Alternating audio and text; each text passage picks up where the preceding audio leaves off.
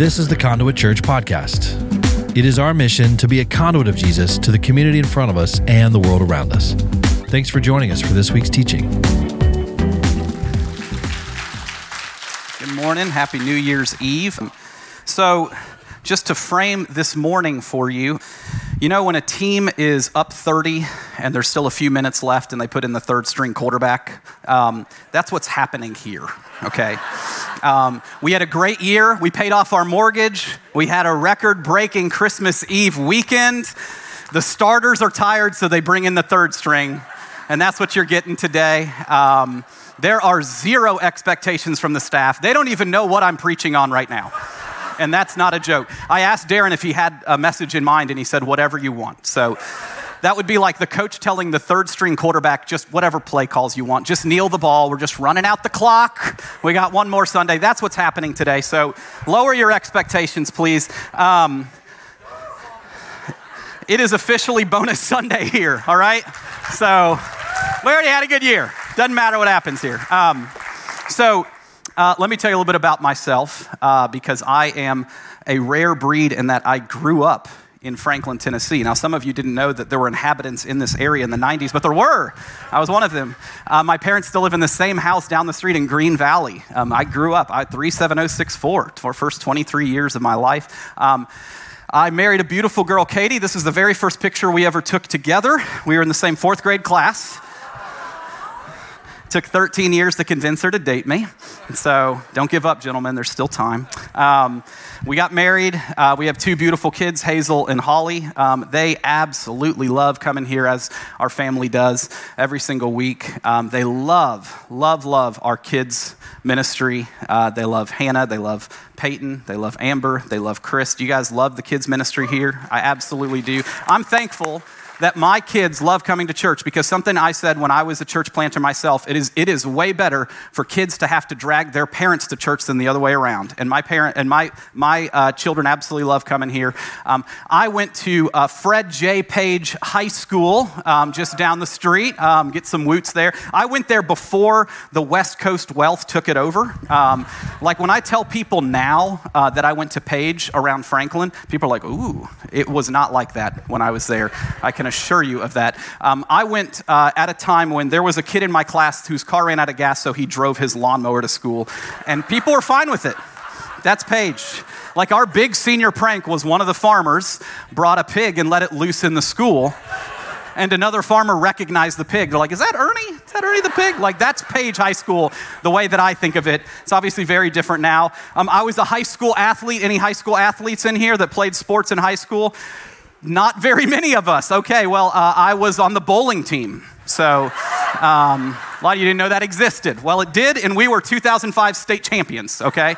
So that is the thing. I know that because I was the first alternate. I was not a starter, but if any of the starters got hungry or needed to use the restroom, there's not a lot of injuries in bowling, so I just kind of sat in the back, ate nachos, watched us win state.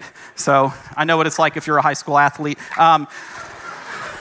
It was in the halls of Page High School that I really captured my faith in the Lord, and I just became so passionate as a 16-year-old in wanting to share my faith with my friends. I restarted a First Priority club there, which many of you are familiar with, and I saw one by one so many of my friends come to the Lord. I remember on Wednesday mornings chasing down the janitor at 6:30 a.m. so that he could unlock the gym so that we could have a little Bible study in this little club that grew from 3 of us to over 50 students, and just seeing God work in an amazing way. And I knew then that I wanted to commit my life to sharing Jesus with the people around me. I became a youth pastor after college for 10 years, and then several years ago, my family felt called to move to a small town about 30 minutes south of Boston, Massachusetts, and plant a church. There was not a Bible-centered church in this little town.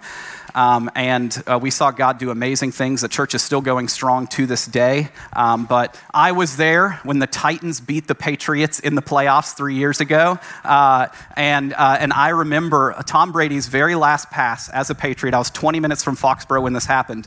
His very last pass was to a Titan. It was a pick six. We scored a touchdown. He threw more touchdown passes, I think, than Ryan Tannehill did for the Titans that game. And after that game, Tom Brady said, you know what, my time in New England's done. I'm going to move south, and I moved with him, and we decided to come south, and I'm here in Franklin. I'm so glad to be back in my hometown. I really am. Now, it is New Year's Eve, and I don't think there's anybody in this room that goes into the new year with low expectations. I think we all have hopes and dreams and goals of what we want 2024 to be.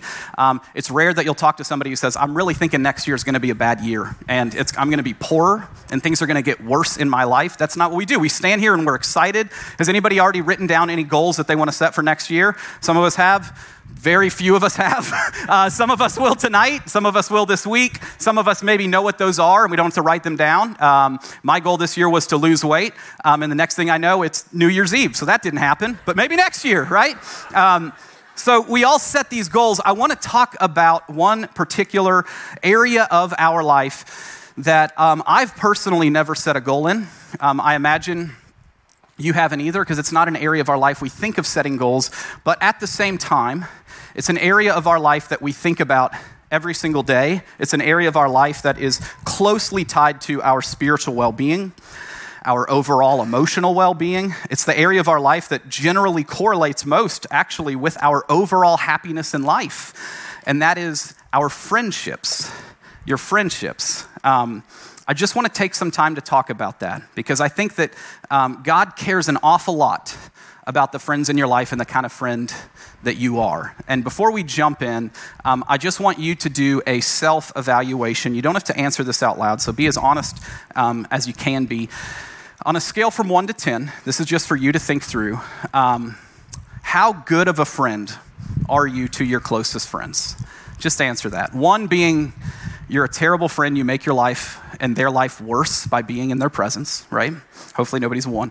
10 is you're an incredible friend. Like, your friends brag about you when you're not there. You initiate. You remember their birthdays, their anniversaries. You're there for them. You're encouraging them. You're supporting them. Just think through 1 to 10, where would you put yourself? And just be kind of honest. I want to kind of frame this conversation so that you know what your starting point is.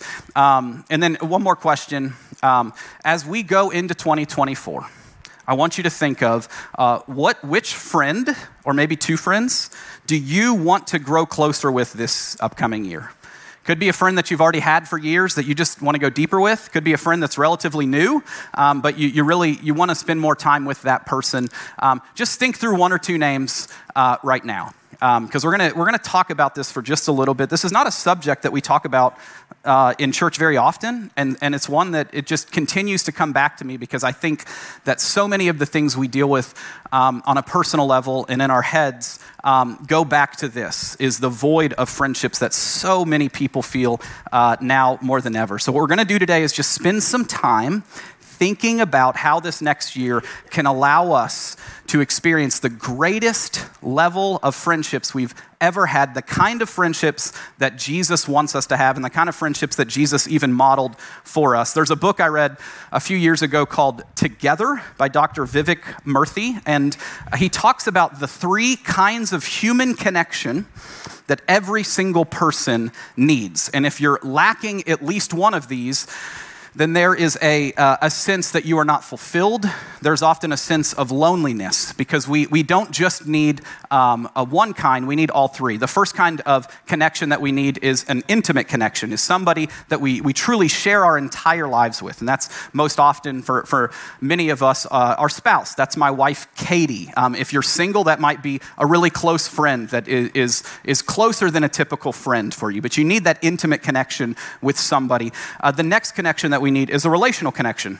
Those are friends. Those are friends that you're socially connected with, that you spend time with, that you celebrate with, that are there for you when things get challenging, and friends that you just get to walk alongside. The third kind of connection that most of us, I think actually this in a lot of ways is the easiest connection that we can find, is a collective connection. That means that every single person designed by God needs to be connected to something bigger than themselves. Now, for us as Christians, that's the church. For most of us, the reason that we started coming to Conduit, whether it was this year or several years ago, It's because we wanted to be connected to this mission. We wanted to lock arms with a church family that was passionate about reaching people all over the world that were far from God, that were underprivileged. And that collective connection, it gives us purpose in life. People that don't know Jesus, they find this in other forms. They turn other things into idols, into their own religions, because we have that void and need that. Those are the three kinds of connections that this book shares we all need in our lives. The one I want to zoom in on and spend time on is the relational connections.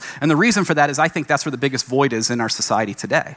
In fact, the book shares that today, 4 times as many people say, as many adults say that they have no friends as did in 1990. So loneliness has quadrupled in the past 20 years. And the book shares that when women generally speaking, when women are lonely, their tendency is to retreat and blame themselves for it. That there's guilt and shame, and many of you can resonate with that, that if you're feeling a sense of loneliness or feel like you don't have the kind of friendships or social connections around you, your immediate thought, and the way that Satan actually tries to lie to you, is to tell you that it's your fault. Men are different. When men feel lonely, they tend to avoid it and to work more. So it actually pushes them into more activity, into a sense of avoidance. That's what the book tells us. And so in both cases, when loneliness is present, our tendency is not to dig in, but to withdraw. And so what begins is a snowball effect, is we live in a society that every statistic says that our society has never been lonelier than it is now. It's not even close. Like we are living among the loneliest era and the loneliest generations in the history of the country. And we know that there's plenty of reasons for that. And we know that it's probably not going to get better unless we do something about it. Because we live 50% of our lives on technology, and all technology does is breed more loneliness. And so if our tendency is to withdraw, what I want to do is explore this more and look at what we can do to make 2024 the best friendship year of our lives. And so we're going to look at a passage in John chapter 11. And this is actually an interesting passage to look at for this, because many of us are very familiar with this passage, but we've probably never looked at this passage through the lens of Jesus's relationship with the people in the room. So John chapter 11 is Jesus's final miracle before he's crucified and risen. And this is when he raises Lazarus from the dead. Most of us are familiar with this. We taught on this just a few months ago. What I want to do is not focus on the miracle. I want to focus on what happens before the miracle, because I think there's a lot that Jesus is actually trying to tell us, and the author John is trying to tell us in the way that he writes it. Some context here, because I think this is a fascinating passage. This is a fascinating passage, and here's why. This is Jesus' last miracle before he's arrested. His first miracle was where? Does anybody remember where his first miracle took place in John chapter 2? Just yell it out. It was at a wedding. His final miracle takes place at a funeral. Very strategic. Jesus' entire ministry, none of it's by accident. The other thing about this story is it parallels with actually the plagues in Exodus. The plagues in Exodus are actually foretelling Jesus' ministry centuries in advance. The very first plague in Exodus, if you remember, is when God turns water into, anybody remember? Blood. Jesus' first miracle is when God turns water into wine. The final plague is the death of the firstborns. The final miracle of Jesus is Jesus raising a dead man to life. All of this is paralleled. It's amazing how God's word works together like that. So John chapter 11, verse 1, here's what it says. Now, a man named Lazarus was sick. He was from Bethany, the village of Mary and her sister Martha. This Mary, whose brother Lazarus now lay sick, was the same one who poured perfume on the Lord and wiped his feet with her hair. Now, John is giving us a clue here, because there are a lot of Marys in the Bible. If you're reading John from cover to cover, you get confused because Jesus had a mom named Mary, then there's another Mary, and he's trying to say, here's the different Mary. This is the Mary that Jesus was actually pretty close with, was this family. It would be like when I went to Page, somebody said, Bubba got in a tracker accident, and you naturally say, well, which Bubba? It's like, well, it's Bubba Cletus Jr. I see. So it's letting us know which family we're talking about here. This is Mary and Martha, the ones that were with Jesus in that moment where Martha wiped his feet with perfume. It says, so the sisters sent word to Jesus, and listen to the language here. Lord, the one you love is sick. Now, I want to stop there for just a moment, because in the English language, there is only one word for love. And what is it? Love, yes, love. That's it. There's just one. In the Koine Greek language, which was the New Testament, Koine Greek is an ancient Greek. It's actually not spoken anymore. There's a form of it that is spoken today in modern day Greece, but Koine Greek, in which the New Testament was written, had 3 different words for love, which means that sometimes we miss the meaning behind what is saying here because we assume it all means the same thing. But we use the word love in very different ways, right? So the most common form of love in the New Testament is agape love, which is the sacrificial love. That's the love that compels God to send his son and die on the cross for us. That's the most common that's used in the New Testament. The second is an eros love, which is like a romantic love. That's like my love for my wife. That's Valentine's Day love. Now, in neither case is this the love that John uses to describe Jesus' relationship with Lazarus. He's actually using a third form of love, which is not used very often in the New Testament. It's actually the only time this word is used to describe Jesus' relationship with a friend, and it's philia, which is like a brotherly or a sisterly love. It's a love that you feel for a deep friend, and this is the love that is used to describe Jesus' relationship with Lazarus. It's not used very often. Most of the time, when it's talking about how Jesus loved the people around him, it's talking about agape. So this is a distinction here that is taking place to show the close relationship that they have together. If you're familiar with Philadelphia, have you ever heard of Philadelphia being the city of brotherly love? That's where this comes from. I've been to Philadelphia. Didn't feel that way at all to me, but that's okay. That's where it comes from. It's brotherly love. So I want you to pay attention to that, because it's important. John is trying to show us something. He could have used the same love, the same word for love that he uses, but he's showing that Jesus had a different kind of relationship with Lazarus. Verse 4, when he heard this, Jesus said, "This sickness will not end in death. No, it is for God's glory, so that God's Son may be glorified through it." Now, what's actually happening here is Jesus is actually prophesying what's going to happen, but the people around him don't realize it, because he says Lazarus won't die, and what he actually means is Lazarus won't stay dead, because he eventually does die, and then Jesus raises him, but they don't realize that. Now, Jesus loved Martha and her sister and Lazarus. Now, again, John is writing love here, but he uses a different word. He uses agape love here. So as he's writing this, what it's translated to is he loved Lazarus, he loved Mary and Martha, and he loved Lazarus. He's actually saying he loved Mary, Martha, and Lazarus with agape sacrificial love, but he also loved Lazarus with this brotherly love. You see, so it's very easy to lose the language here, but what John is trying to show us is Jesus had a very special connection and relationship with Lazarus. Verse 6, so when he heard that Lazarus was sick, he stayed where he was for 2 more days. Why did Jesus stay, even though he was really busy? Because he loved Lazarus, and when you love somebody like a brother, like a sister, like a deep, close friend, you inconvenience your life for them. Hopefully you have friends in your life that would inconvenience their life for you if you were going through a really challenging time. I started a small group a few months ago in my own home in Tollgate Village, and almost every single person in the small group I had never met until they showed up at our house. And fast forward 6 months, we've become really good friends in a short amount of time. In fact, they're coming over tonight. We're doing a New Year's Eve kid-friendly potluck with a countdown at 8 p.m. because all of our kids are way too young for a midnight countdown. I love that. That's a group of friends I did not have even 7 months ago. And that's why we encourage small groups, because these are the kinds of connections you can have. There's a family that we have met and become good friends with in the past 6 months through this small group, the Yoders, Dennis and Rose. And Dennis has become the kind of friend that shares just that deep brotherly love for me, even though I've only known him for a few months. About 3 weeks ago, my wife and I were awoken in the middle of the night, and there was you could hear a leak. You guys love that feeling, don't you? When you just hear a leak in your roof and you're not sure what's happening. And so we didn't sleep very well. The next day, I reached out to Dennis, and I knew Dennis had been gone all weekend, back visiting family, and so I knew he wasn't even going to be back home until Sunday night, and then he had to turn around and work Monday. But I asked if there was any possible way that when he got home, he could come over to our house and just take a look at it, because he has a background as a contractor, and he has those kind of skills. I do not. I studied film, so I bring no skills to the table for my family. family, but he did. And so I said, hey, is there any way you could come over and just take a look at this leak? So Dennis comes in. He comes into our attic, which I've never been in my life, and he crawls, and before I know it, he's a mile away from me in the attic. I didn't even know my attic was that large, and I said, Dennis, are you there? And he goes, yeah, I'm down here. I didn't even know where he was.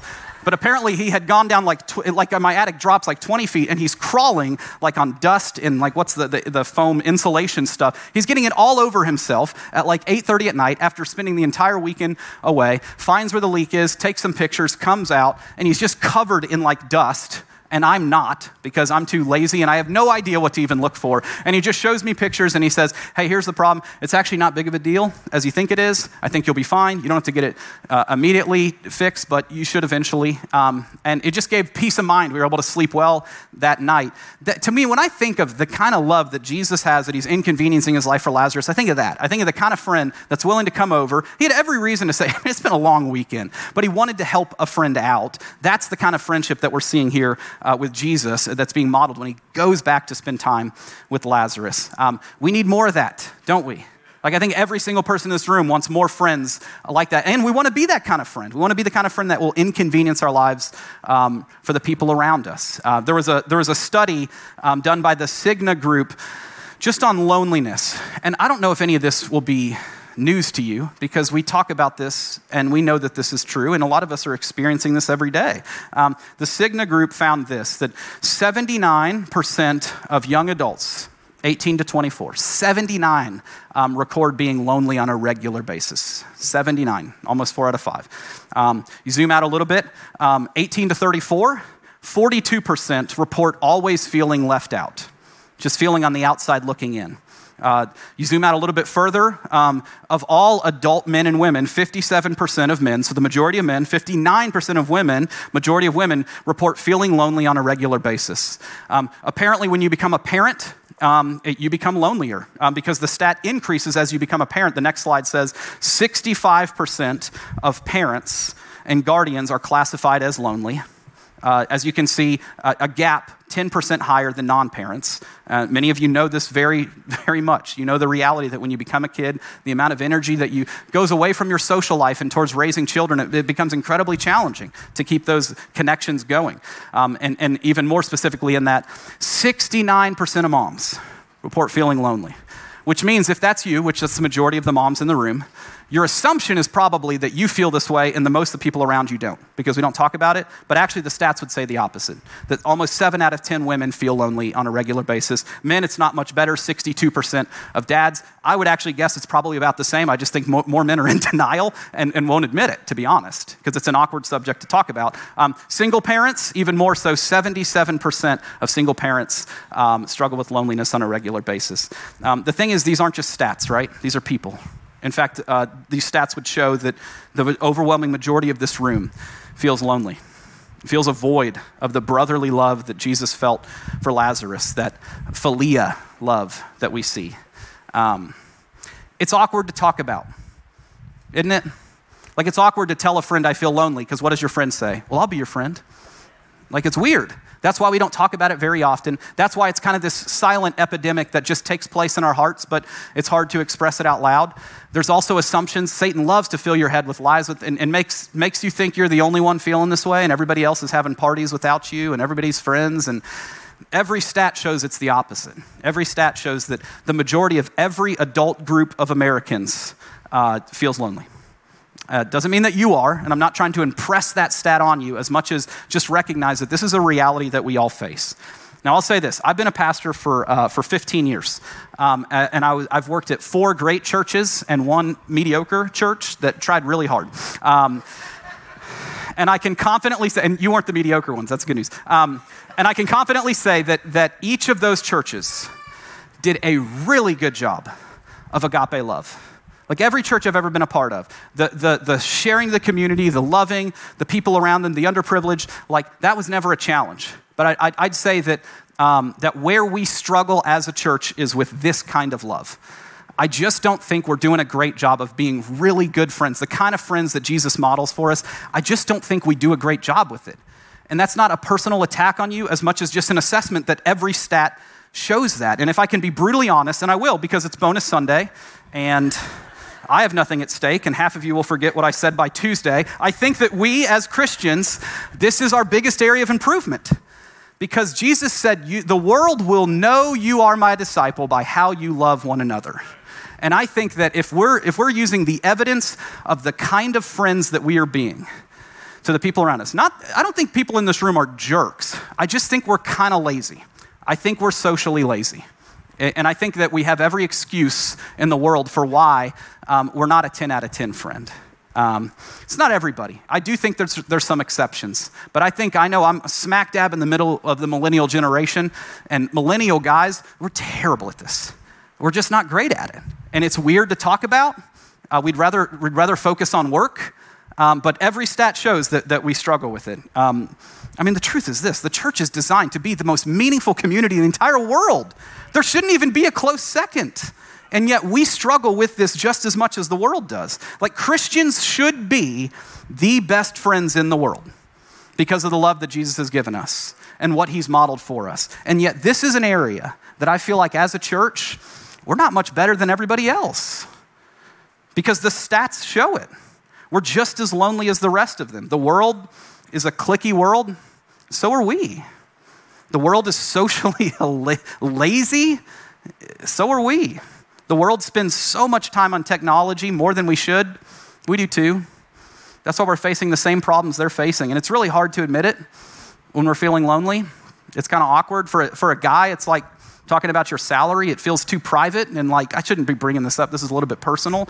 And so what ends up happening is it just becomes this internal civil war and we don't talk about it. And that's when Satan's lies love to just come in and attack us. Because if we don't speak it out loud, nobody can help us. That's why the average adult male, this is another stats, the average adult male in America has not made a new friend in the past 5 years of their lives. Most of the friends that adult males have are friends from years ago, college or high school, and there's nothing wrong with that. But as far as actively, healthy things grow. So the fact of actively building new friendships, going deeper, a lot of us just get to a place of cruise control. So, go back to that 1 to 10. On a scale from 1 to 10, how good of a friend do you feel like you're being to your closest friends? Are you the kind of friend that makes the people around you feel less lonely? Because I think that's ultimately the goal here. And I'll say this, there's actually good news in all this. I'm not just here to say, we're terrible, let's pray. I actually think that there's a lot that we can do here, and I think that there's a great solution that Jesus models to us that is very attainable for every person in this room. And before we go there, I just want to get back and look at what Jesus does next in the story with Lazarus. So the story, I'm just going to fast forward it a little bit. Lazarus dies, everybody mourns. His sisters are upset because Jesus said he wasn't going to die. And we know that that's because he's got other plans. He's going to raise him from the dead. And all of that is to foreshadow him raising himself from the dead just days later, right? So all of this is a part of the Jesus story. So he goes back to see Mary and Martha. Verse 32, when Mary reached the place where Jesus was and saw him, she fell at his feet and said, "Lord, if you'd have been here, my brother would not have died." Now, Jesus doesn't get defensive because he knows she's in pain and she doesn't understand his whole story. And so instead, here's how he responds. When he saw her weeping and the Jews who'd come along, and they're just the spectators in the back, saw her also weeping, Jesus was deeply moved in spirit and he was troubled. "Where have you laid him?" he asked. "Come and see, Lord," they replied. And then Jesus wept. Now, this is the first time in the Bible that Jesus cries. Pretty unique response. It's probably a response that surprised everybody in the room. That the person who they see as their rabbi, as their teacher, as their leader, as their Messiah is crying with them. Because for a lot of people, crying is a sign of weakness, and it's absolutely not. But there's only 3 times in the entire gospel narrative that Jesus cries. And this is the first. The second is days later on Palm Sunday when he's entering Jerusalem and he looks over the city and he weeps because he thinks of all that's about to happen. The third is in the garden right before he's arrested where he's crying out to God, "God, if there's any other way." So those two make a lot of sense. This one feels unique, doesn't it? It feels a little bit unique that this is his response here. Why is he crying? Because surely Jesus has seen plenty of sick people die. Surely there's been plenty of times in his ministry. I mean, he's dealing with the broken, sick people of society, but this particular time brings him to tears. And it's the only time in all of John's account, all the Gospels, that he cries over the death of somebody. It's the only time. It's because he's joining in with their sadness and he's showing a level of empathy.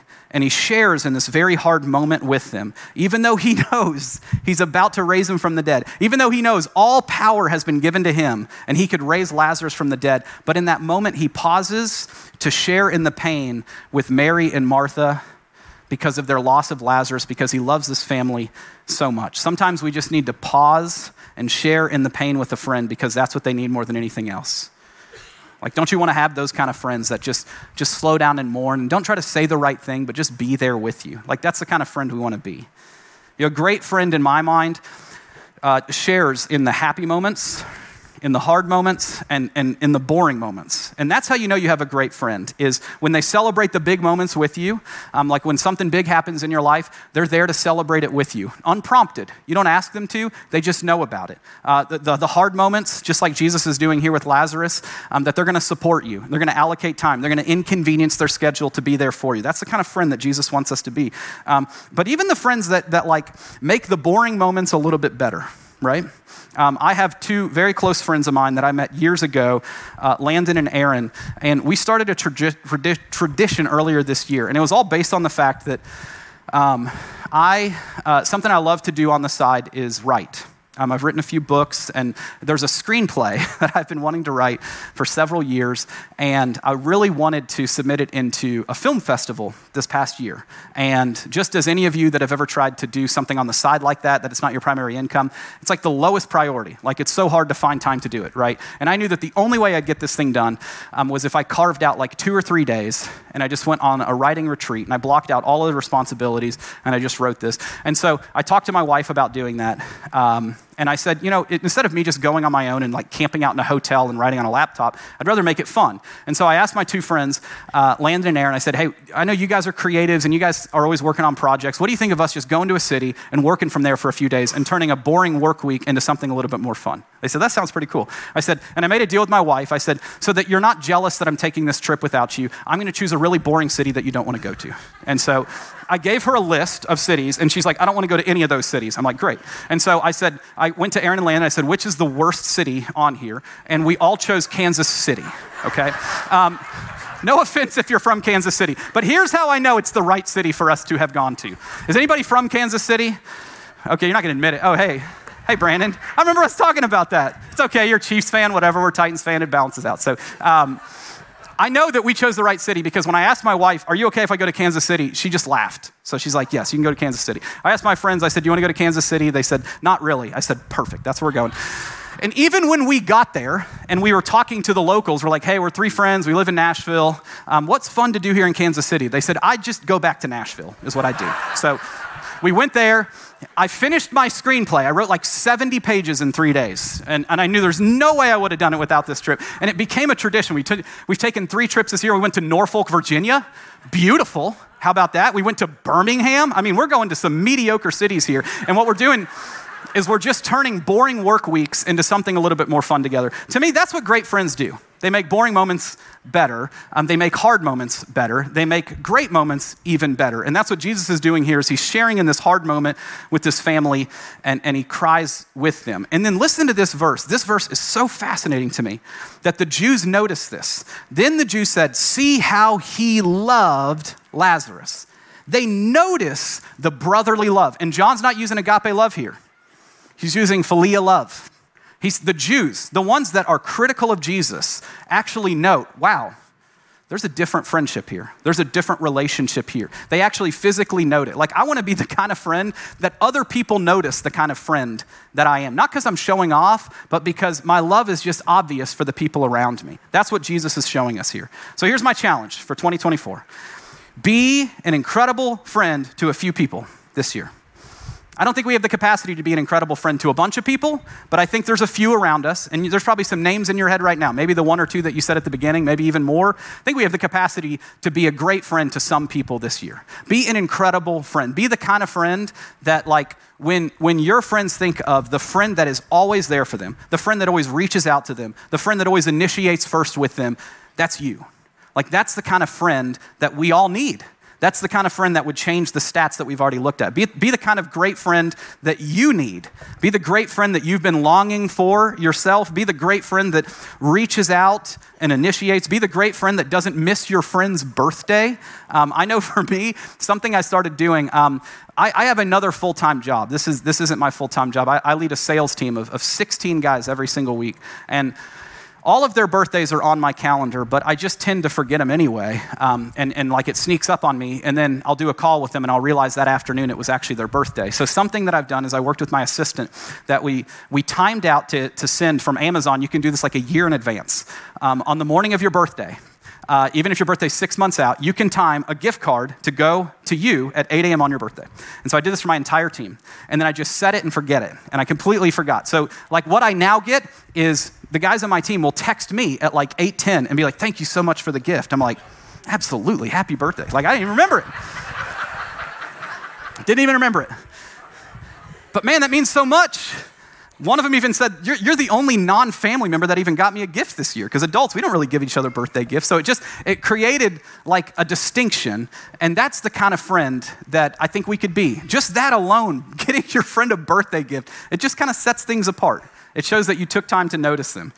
Be the friend that supports your friends when they're going through something. That's the brotherly, sisterly love that Jesus shows to Lazarus, to Mary, to Martha. That's the kind of love that we just desperately need right now. That's why we're so void of this, is because I think we've all got friends. I just don't think we're being as good of friends as we could be. And I think we could step it up there. I think this is an area that we could grow and become healthier and stronger. Now, I just want to share two natural obstacles before I close that I think are very common. I think that these are actually the reasons we don't already do this, I think, in a lot of ways. The first is this. Obstacle number one is it's really hard to be motivated to be a good friend when you feel lonely or rejected by people around you. Our tendency when we're lonely, again, is to retreat. So there's no tendency that when we don't feel close to somebody, our tendency is never naturally to say, I'm going to try to spend more time with them. Satan loves to turn we into me. He loves to separate us. And I think that's what he wants to do, is he wants to replay all these lies so that, again, the snowball effect comes that you feel lonely and then you become lonelier because you don't initiate, because you retreat from it. That's why this is more of a discipline than anything else. It's deciding to do the right thing, even if it's really hard and it takes grit. And here's why. Because the best way to make a great friend is to be a great friend first. It's the same principle as we love others because Jesus first loved us, right? As people following Jesus, we need to be willing to take the initiative and to be those bridge builders, because we mirror emotions. You know, does anybody here have a friend that is just incredibly positive? Like when you're around them, like they just make you more positive? None of that's why we're so sad. Yeah, we've all got friends like that, right? Maybe you're that friend, right? I've got a friend, Matt, that every time I am with him, he's just such a fun, jovial guy. He's got like a really young spirit. We laugh a lot. And I become more positive when I'm around him. I walk away from that meeting more positive. Why? Because like psychologically, we mirror emotions. If we're around somebody that's critical all the time, what happens? We become more critical. If we're around somebody that's positive all the time, we become more positive. The same is true in friendships. If you're surrounded by great friends, if you're a great friend, the people mirror it back to you. If you want a friend to be more encouraging to you, be that for them. If you want a friend that you would spend more time with, initiate with them first. If you want a friend that you feel like they're just not quite opening up as much, they're not being as vulnerable as they can, they kind of hold back, then you open up first. Because vulnerability breeds vulnerability. Great friendship breeds great friendship. The second obstacle is this. Is naturally, we say our life is too busy for friendships. Like if my closest friends in the world, if I see them once a month, that's awesome. And I I want to push back on that because I don't believe you. I think that most people feel like they're busier than they actually are. In fact, this is also proven through statistics. It's something called perceived busyness. I'll talk about it in just a moment. But I think that this is something that's really important that we think about because it's really easy to make the excuse that we're too busy to do things because we live in a culture that celebrates busyness for some weird, twisted reason. Like you're never going to see a New York Times article about a man who rested more from work, right? I mean, that's not what we celebrate. Instead, we celebrate the overworkers, the people who are owning and building 4 companies at the same time, and they're workaholics, and that's what we feel like we should do. That's why our instinct when people says, how have you been, is to say we're busy. Like that's what's celebrated. A lot of times, even if we're not busy, we feel like we're busier than we are. It's a concept called perceived busyness, and this was based on a study that was done by a few universities that they actually dug deeper on people, how many hours they say they work versus how many hours they actually work. And here's what they found. They found that the average employee who says they work 40 hours a week, when they actually logged their own hours, this is not what other people determined their work to be. They logged their own hours. A 40-hour-a-week employee who said they worked 40 hours actually works 32. Now, somebody who brags that they work 50 hours a week, which is a lot of people, the study said they actually work on average 37. That's perceived busyness. We're all that way, aren't we? Like, we're incredibly busy, but we always have time to watch the Titans lose. And we always have time to, watch our favorite team and to binge watch Netflix. Like, we have to get over that fact that we will always make time for the things that matter to us. An author, Charles Buxton, he said, you'll never find time for anything. If you want time, you must make it. So here's my challenge. It's simple. It's something everybody in the room can do, even if you push back and say, I'm busier than you think, is this. Tithe your free time. Now, a tithe is not just related to giving. Tithe, it just means you're giving 10% of the portion that you're responsible for back. Tithe. So what that means is when you look at your free time, I'm not talking about the time that's already attributed to other things. Just in January and February and March, each month, look at your free time and give 10% towards building friendships with other people. That seems really basic, and that's something that everybody in this room can do, but just play that out for a minute. Imagine if in a given month, you 30 nights, and let's say you're a really busy parent or you're a really busy employee, or you've got different things going on that 10 nights a month are already accounted for. Because you're in a small group, or you normally come to the Sunday night service, or your kid has an activity. A lot of that, I get it. Like our kids, we have stuff on Monday nights, and we've got our small group. And so let's just say that wipes out 10 days, 10 nights every single month. That leaves you with 20. Just give 2 nights a month to friendship. 2 nights. I mean, just imagine what that would do. Because I would imagine, if most guys that are my age, I'm 36, I would imagine most guys, we're not nearly that intentional. Like if we do something once a month, I do a monthly poker night at my house with a few guys, and most of the guys say, this is the only time I hang out with friends all month. And just because we're so busy with it, it's so easy not to. But tithe that, look at your lunches. Everybody's schedule's different. Some of you are in school, some of you are working, some of you are home. But let's just say Monday through Friday, you have 20 lunches every single month. Some of those are gonna be wiped out with other responsibilities, but just give 2 lunches a month or 2 coffees a month towards friendship. I mean, it's amazing. This seems really basic, but just compound that over a year and imagine if every single month for the 2024 year, you spend 2 nights, 2 afternoons with friendships. Imagine what that will do a year from now. I mean, it would truly put your life in a different place. Final book I'll reference, I'm a readaholic, so sorry about that, but there's a great book called Platonic that came out, not written by a faith-based author or anything, but one of the things that the author talks about is that the number one factor in close friendships, in fact, they say this attributes for 80% of how close you feel to somebody, is not a natural personality connection with them. There's some people you just right from the first moment you talk to them, you just get along with them. It's not that. It's not shared experiences that you've known them for years and years. The number one factor is time together.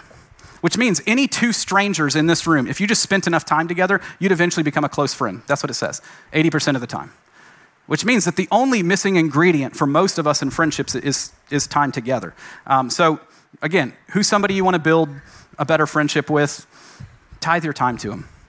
Do that once a month. If you get lunch with that person once a month next year, it's probably more intentional than you did this year, and that's a step up from it. Romans 12:10, be devoted to one another in love. This is philia love. Honor one another above yourselves, because great friendships are built, they're not discovered. Adult friendships do not happen organically. We have to build them. Every great relationship is the result of an abundance of time spent together. Let me close with this story. Like I said, I lead a team with a few other guys that they live all over the country, so we don't even see each other that much. But there's a guy on the team named Jack. Bobby, can you put up that picture of Jack, me at lunch with him? So this is at Terry Black's Barbecue in Texas. Anyone ever been there? Anyway, it's the closest to heaven you can get on earth. It's the best barbecue in the world, all right? And Jack is the guy on the very right there. I make a deal with my team that when they close their first deal, and the deals that we work with are usually of larger scale, so it's a pretty big deal when a guy finally closes his first deal. A lot of guys will work for an entire year before getting their first deal. I'm going to take him to lunch anywhere they want to go. So Jack closed his first deal this summer, and usually it's just me and him that go. But Jack went through a really tough year. He unexpectedly lost a family member, and it just broke his heart. It wrecked him. And to see how my team rallied around Jack after that was truly amazing, because none of these guys even knew Jack before a year ago. Like, he was brand new to our team.